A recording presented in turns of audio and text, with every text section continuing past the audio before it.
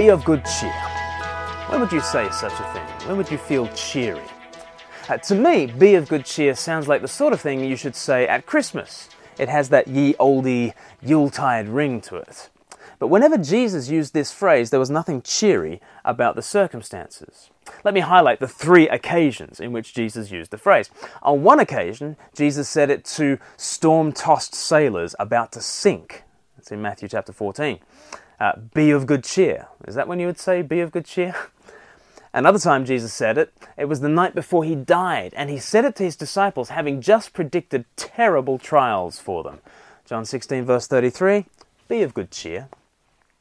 And in Matthew chapter 9, he says it to a paralyzed man who needed 4 men to carry him. Son, be of good cheer. In each case, cheer would have been the last thing on people's minds. But Jesus brings something from out of this world to people who are weighed down by sorrow and sin. Let's think about the story of the paralyzed man for a minute. Matthew chapter 9 from verse 2. Some men brought to Jesus a paralytic lying on a mat. When Jesus saw their faith, he said to the paralytic, "Take heart, be of good cheer," in the old King James translation. "Be of good cheer, son, your sins are forgiven." At this, some of the teachers of the law said to themselves, "This fellow is blaspheming." Knowing their thoughts, Jesus said, "Why do you entertain evil thoughts in your hearts? Which is easier to say, 'Your sins are forgiven,' or to say, 'Get up and walk'? But so that you may know that the Son of Man has authority on earth to forgive sins," then he said to the paralytic, "Get up, take your mat, and go home." And the man got up and went home. When the crowd saw this, they were filled with awe, and they praised God who had given such authority to man. So here is a paralyzed man, completely helpless. And there is Jesus saying, "Be of good cheer." Why? How? What reason does this man have to cheer up? His sins are forgiven. That's why. I wonder how you feel about Jesus' words of forgiveness here. We are liable to be shocked by his words, but not for the same reason as the crowd got shocked here. We're shocked because we think Jesus has his priorities wrong. We think, well, the first thing that this man needs is to walk. Jesus thinks the first thing this man needs is forgiveness.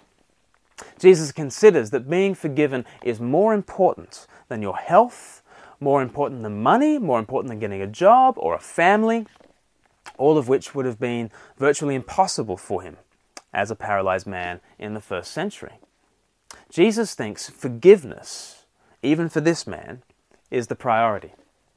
Because if our sins remain unforgiven, it doesn't matter if we have the finest health, if we can outrun Usain Bolt, if we get the greatest job, if we've got a pile of money, an adoring family, if we only have our health, we might have a terrific life and a horrendous eternity. Jesus knows what is most important. Forgiveness is the priority. That's what shocks us, Jesus' priorities. But what shocks the crowd is the fact that Jesus claims to be able to forgive sins. That is blasphemy. How can Jesus offer forgiveness? Surely only the offended party can forgive. You know, if I come across Jim and Bob having a fight, and I say, "Jim, I forgive you for hitting Bob," what's Jim likely to say? Like, who are you? What's Bob likely to say? He'll say, "Well, I'm the one who was hit. Who are you to forgive?" Well, that's a good question. The person to forgive is the person who is wronged. Well, here is Jesus, who looks to all the world like a complete stranger to this man, and he says, "I forgive you. I forgive you." And all the religious people say, "Well, who do you think you are? You'd have to be the offended party if you were going to forgive. Are you calling yourself the offended party, Jesus? Because if you are, then you're claiming to be God."